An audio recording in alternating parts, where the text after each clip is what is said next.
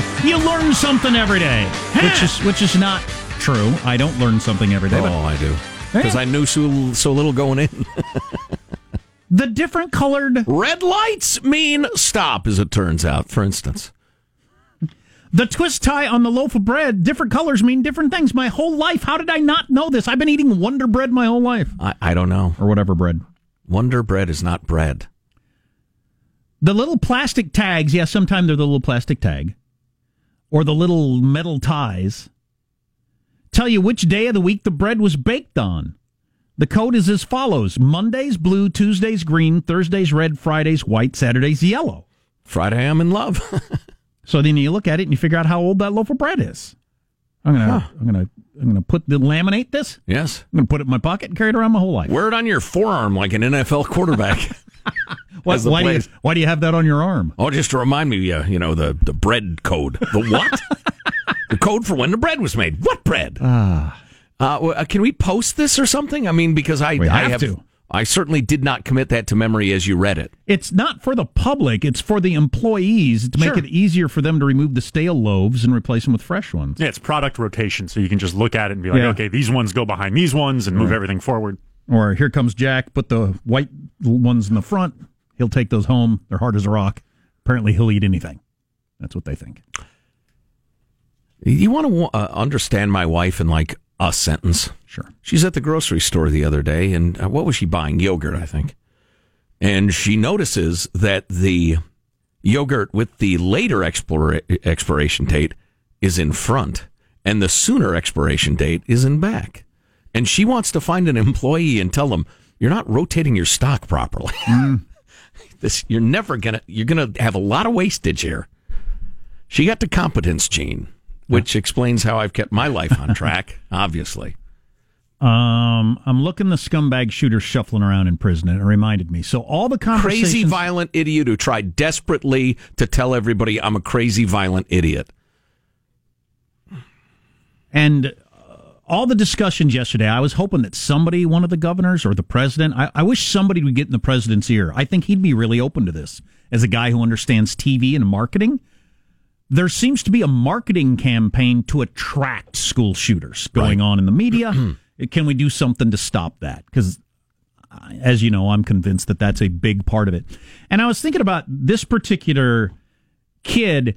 He's a weird-looking kid. He's a little quirky looking. He's quirky looking. I'm not sure he's completely right. His biological mom was a drug casualty, and yeah.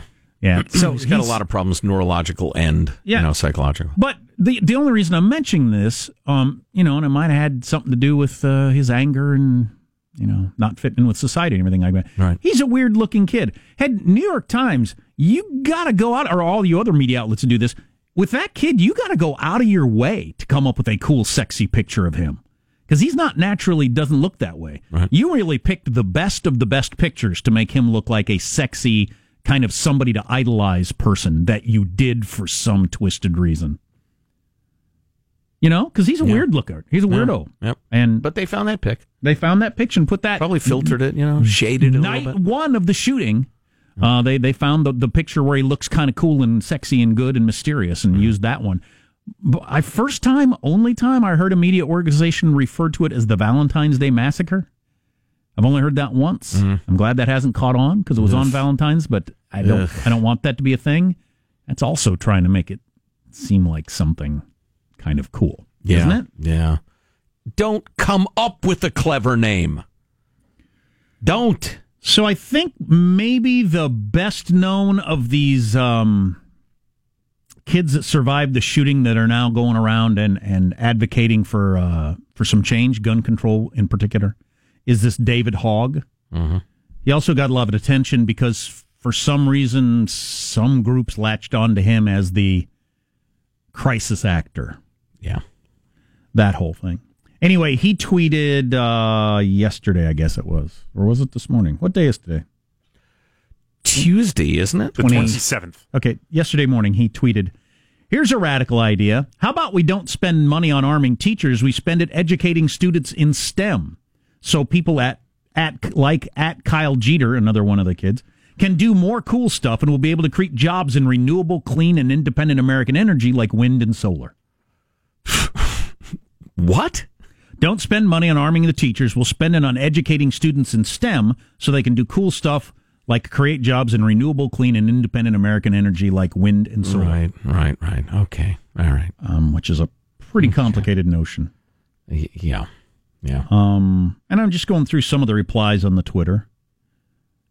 You survived a tragedy. That doesn't make you an expert on the subject.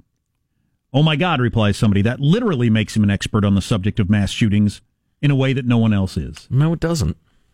Makes him a victim, not an expert. Experts can see clearly that they aren't blinded by emotion. And it goes back and forth like this for a while. It gives him a very unique perspective that most of us will never have, but Absolutely. It does not make him an expert. And no doubt about it gives him a certain moral weight to his words, and I think he needs to be listened to respectfully, and I'm in favor of that.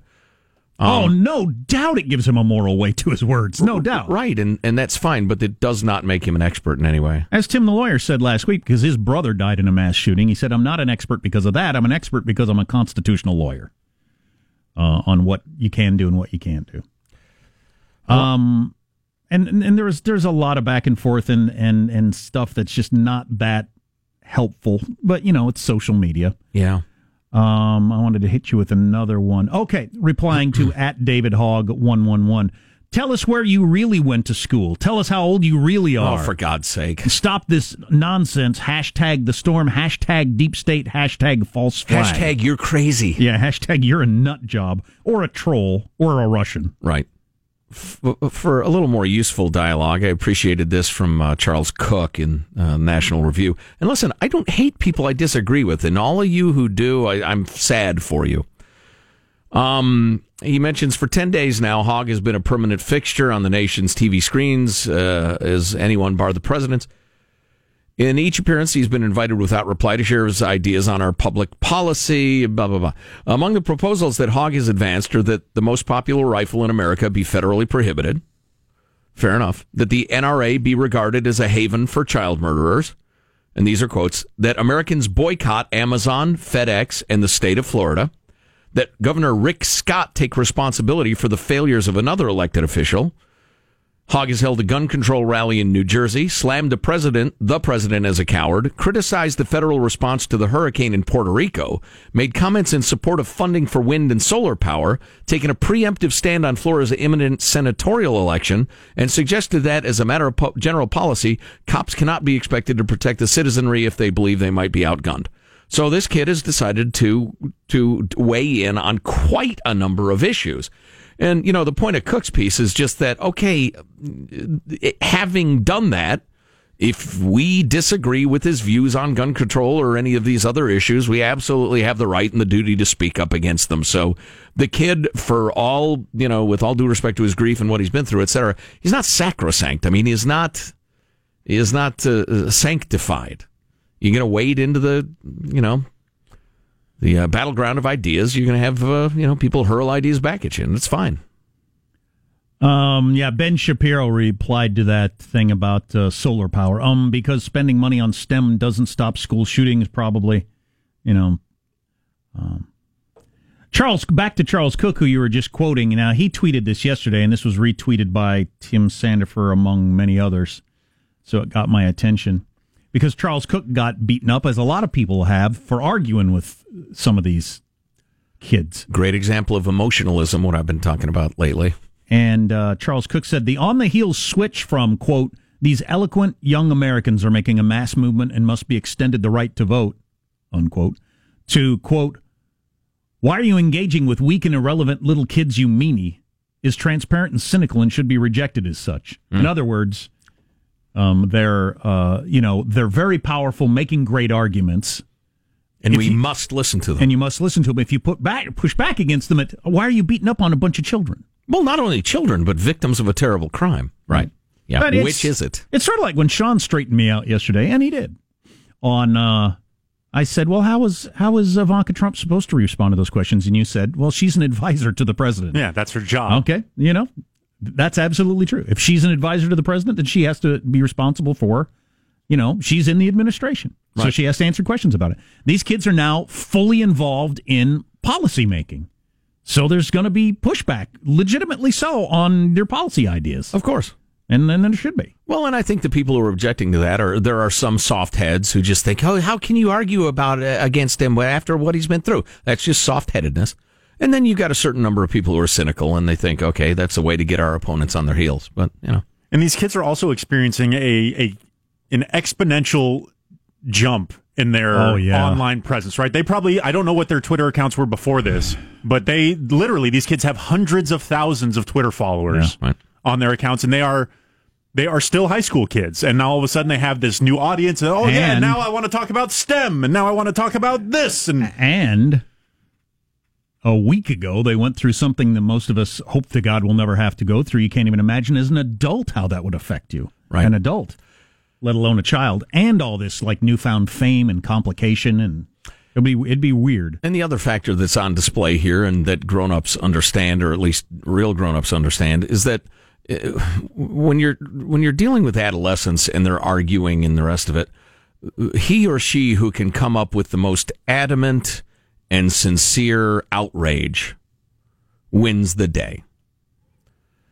The person who shouts in the most self-righteous and emotional way and then stomps off to their room, for instance, as dad sits there at the dinner table thinking, well, apparently I didn't make my point.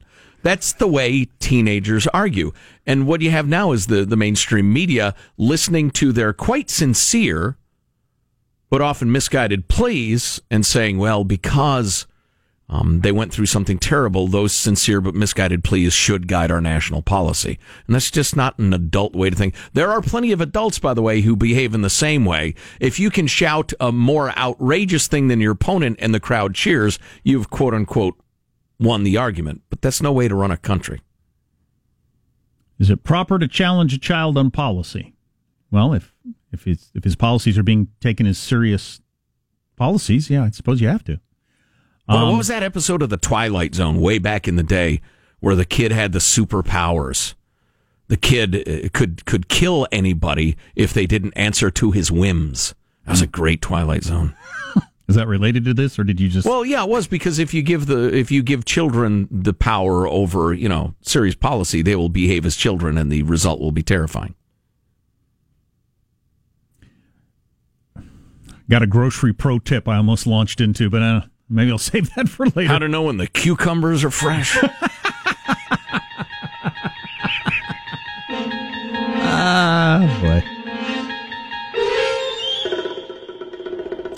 Avocados are tough. Oh, yeah. Not ripe at all, and then they're too ripe. Both my kids were thumping the avocados, claiming they could tell the other day. Bunch of avocado thumpers. Not sure you can tell. A little tax advice a little later in the hour, because a giant change in our taxes. A lot of me don't know what's headed our way. We're going to talk to a tax expert, Stephen Moskowitz, about that. You're listening to the Armstrong and Getty Show. Armstrong and Getty. The conscience of the nation.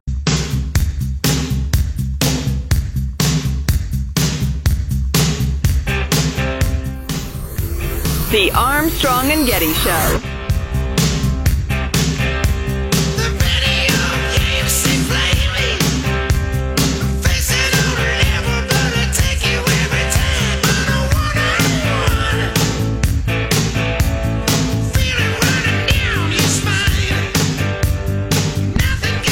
You could take voice lessons to sing like Brian Williams of Brian. What's his name? Is it Brian Williams of AC/DC? So that's No. More guttural. Not guttural enough. Brian Johnson. That's it. I knew it was a common name. So having children ages a woman faster than smoking and being overweight, according to a real study. Oh, boy. This isn't just crap, but it has to do with your... It's kind of crap. Well, I don't know. Ages. What do you mean ages? Shortens your telomeres, however you say that. Oh, the old telomeres. Mine are terrible. They're tattered. My wife would say that having kids has aged her quite a bit. Yeah. And I guess I'm just pro-kids, so I hate to hear it. Oh, yeah. But it's not a minor thing, it would seem.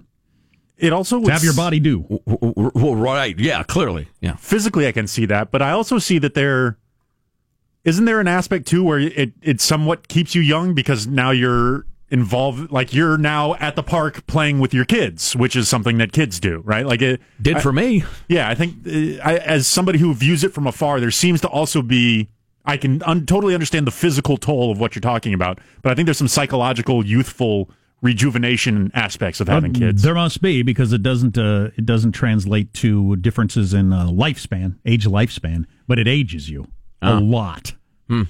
So you weren't going to have kids or not have kids based on that information, I'm guessing anyway. So, like at some point, if I'm going to want to keep going to superhero movies, I should probably have a kid for cover. You know, right?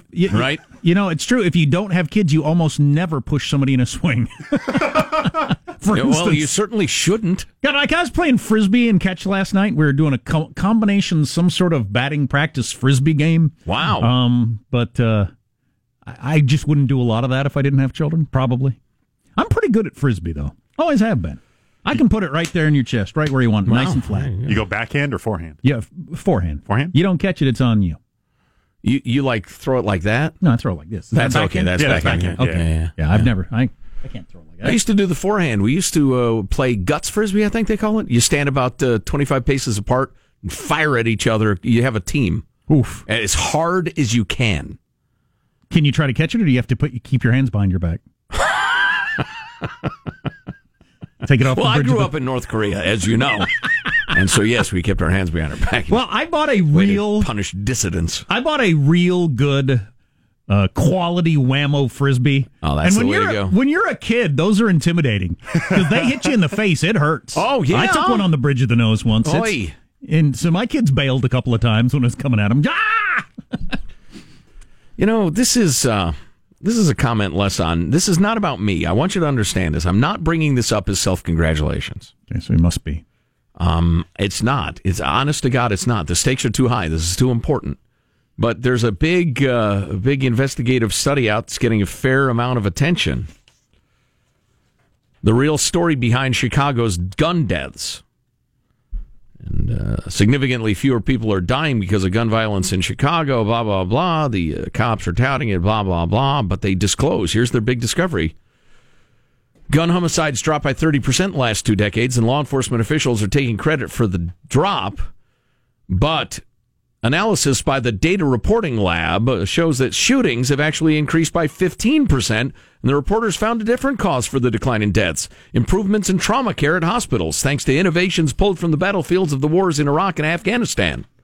Confronted with this new information, which I, Joe Getty, radio dope, have been talking about for years now. Confronted with this new information, officials say closely studying injuries, not deaths, could change how local governments try to solve gun violence.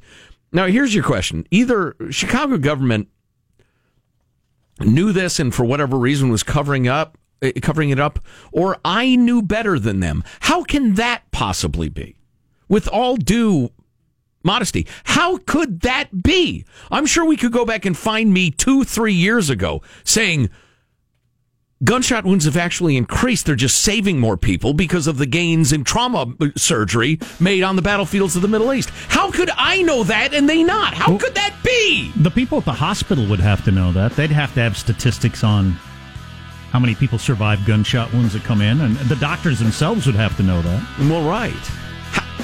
I'm astounded by that.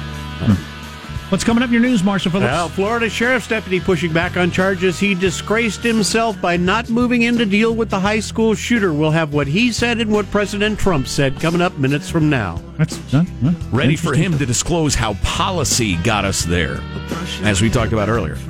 Stay tuned to the Armstrong and Getty Show.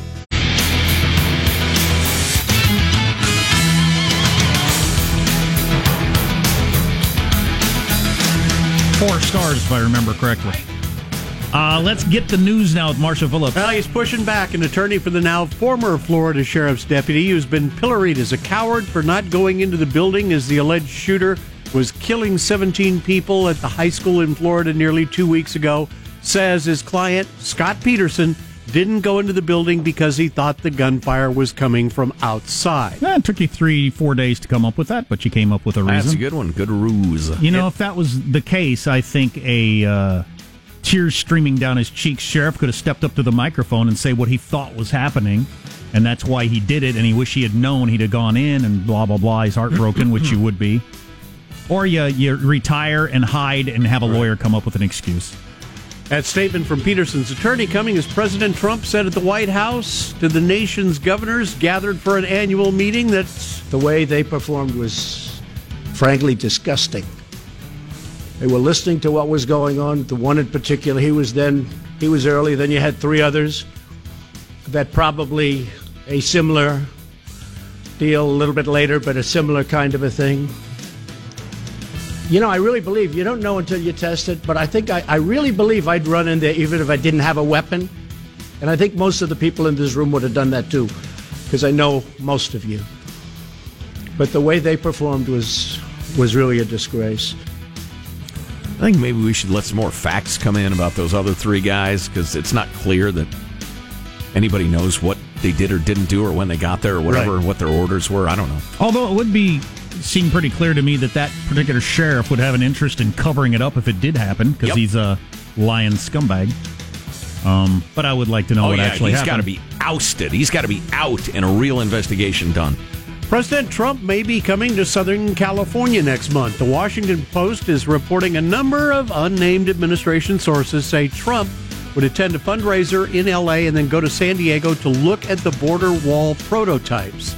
As for the proposed wall itself, so far nobody's stepping forward to pay for it, not Mexico as Trump had promised, nor Congress. And the Post has previously reported the Mexican president, Peña Nieto, has now canceled his plans to travel to D.C. after a testy phone call with Trump about the border wall.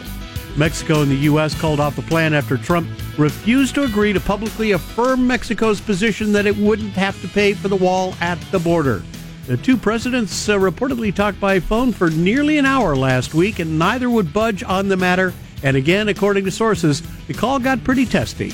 I can't believe this subject is still around. It's a standoff of some kind. Yes. I just can't put a name to it. Hey, if the president's in San Diego, Hanson, book him.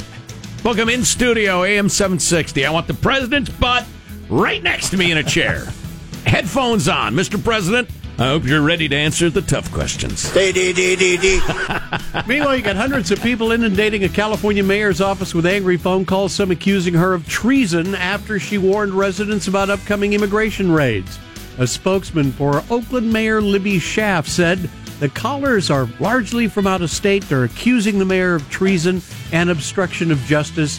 The mayor's warning marks the latest escalation of tensions between California officials and the Trump administration and ICE. How has this not made its way to the Supreme Court yet, where they step in and say, because you've got the mayor of Oakland saying, "Hey, look, if the officials knock on your door, you don't have to answer." What? Well, and then allegedly warning people, "Hey, the feds are coming for you." Wait, this is no way to run a country. Obviously, this is an untenable situation. Somebody needs to step in and make a ruling. Apple has big plans. In fact, word is Apple's going to release their biggest iPhone ever this year.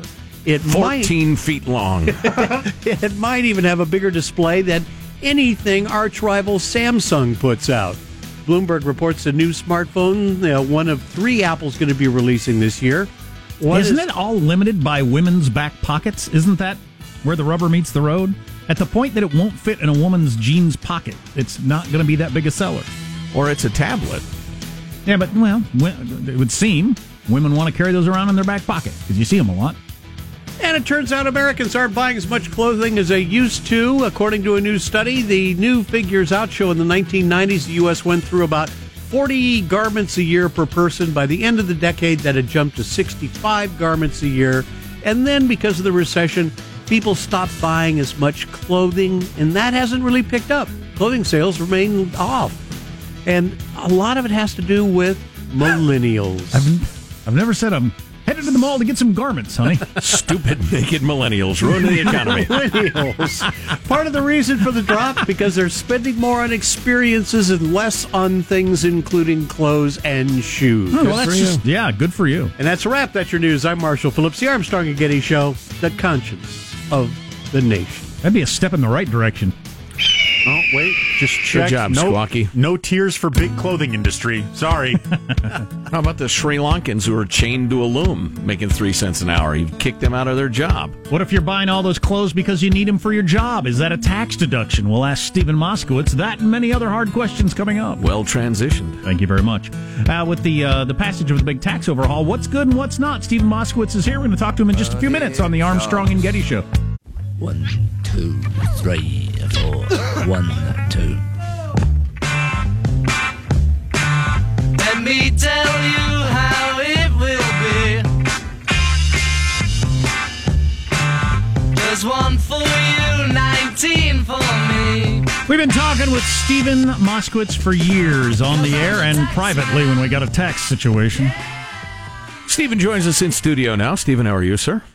Pleasure. Thanks so much for inviting me. Oh, it's our pleasure. Lord knows the incredibly complex world of taxes isn't getting any simpler, and most of us are completely mystified by it, so we're glad to have your help. Well, thanks. And if you have a business, it's getting better. Yeah, is that true? So the tax reform really is good for business? Great for business. And what's happened is my new favorite section, 199A, which essentially, if you qualify, lets you pay tax on only 80% of what's called your qualified business income instead of 100. So taken to the most simple, if you made $100,000 profit, you pay tax on only 80. Who in his right mind wouldn't like to have that? Right. What sort of businesses are benefiting from this? What sort of folks? All types of businesses, but they're called pass-through entities. Mm-hmm. So no C corporations, but sole proprietorships, S corporations, partnerships, LLCs.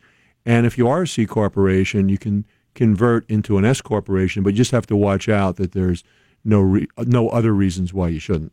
So, like, if I'm running General Motors, I can't claim to be a pass-through corporation, or Donald took care of you if you're running General Motors with a big drop. This is for the little guys. Essentially, the idea of this 199A was to kind of give to little business what was given to the big business, like a big tax drop. Cool. I remember before the election asking you, this is about election time, we were having lunch with you and asking you, how's the election going to affect taxes? And you said if Hillary's elected, they're going up. If Trump's elected, they're going down. Is that basically what happened? Exactly. And this is a tremendous benefit. And I'm focusing on the 199A, but there's other things too, like depreciation. There's a lot more things you can write off in the initial year. And there's lots of other things where if you have a business, you really, really, really can save on taxes now. Excellent. So do me a favor, because I know a fair amount about finance and taxes and all, and I'm still a little mystified by the concept of depreciation.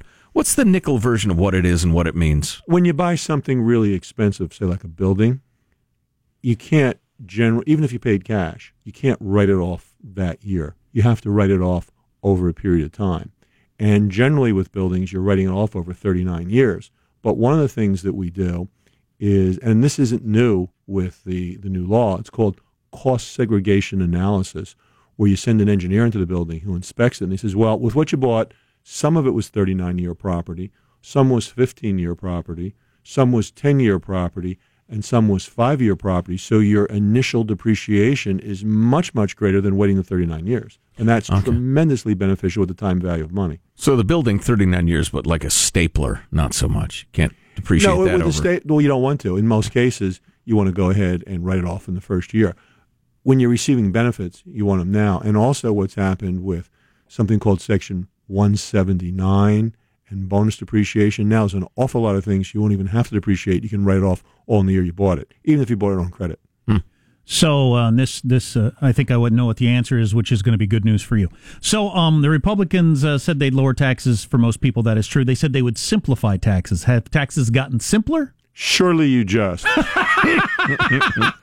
This is incredibly complex. For example, my new favorite section, 199A, it's 22 pages long with 26 references to other code sections and 25 references within.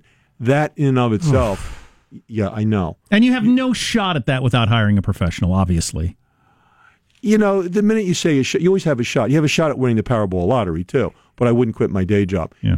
We dedicate our careers to this. And for the average person trying to wade through it, no. And what you have to watch out for is it's really not that simple because there's all kinds of limitations. And if you run afoul of the limitations, just one of them, you can wind up getting a zero benefit. So one of the things you want to do if you're in business now, you want to evaluate, can I take advantage of this paying only 80% the way I am now? Or do I have to change my entity? For example, do I have to change from a C Corp to an S Corp?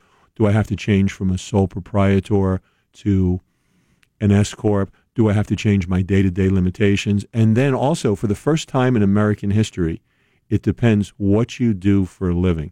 For example, certain groups were singled out, doctors, lawyers, that you have what's called a phase-out. So what happens if you make more than a certain amount of money, which is if you're single, $157,500, or married, $315,000, you begin to lose these benefits, and then you lose all of them. And the way around that is setting up different entities.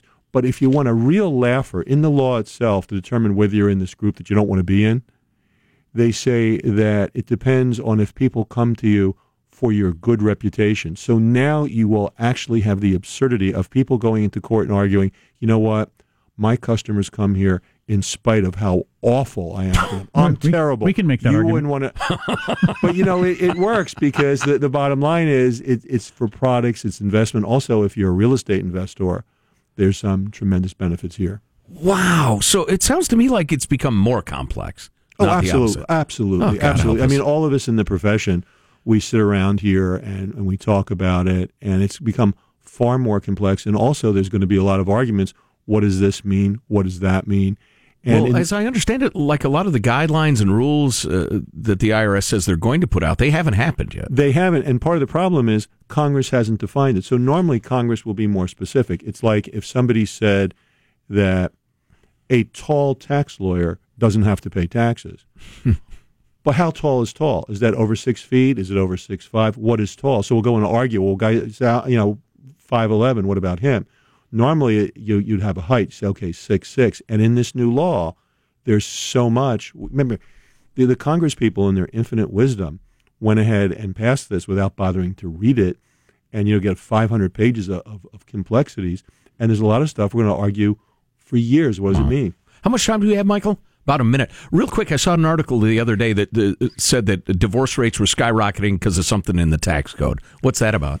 Alimony is no longer income, so you get it tax-free, but if you're paying it, it's no longer deduction. This will become effective 1/1/19. Next year. And if you're in the process of a divorce, you better sit down with your divorce lawyer, because having this as income or a deduction makes a tremendous amount of difference. And also, whether you're single or married, would make a tremendous difference in your deduction of mortgage interest. I thought I'd throw that in as a little teaser. Wow, interesting. Another thing, you've told us this many times over the years, but just for people who don't know, if you ever get a call from the IRS people, you want to call a lawyer, right?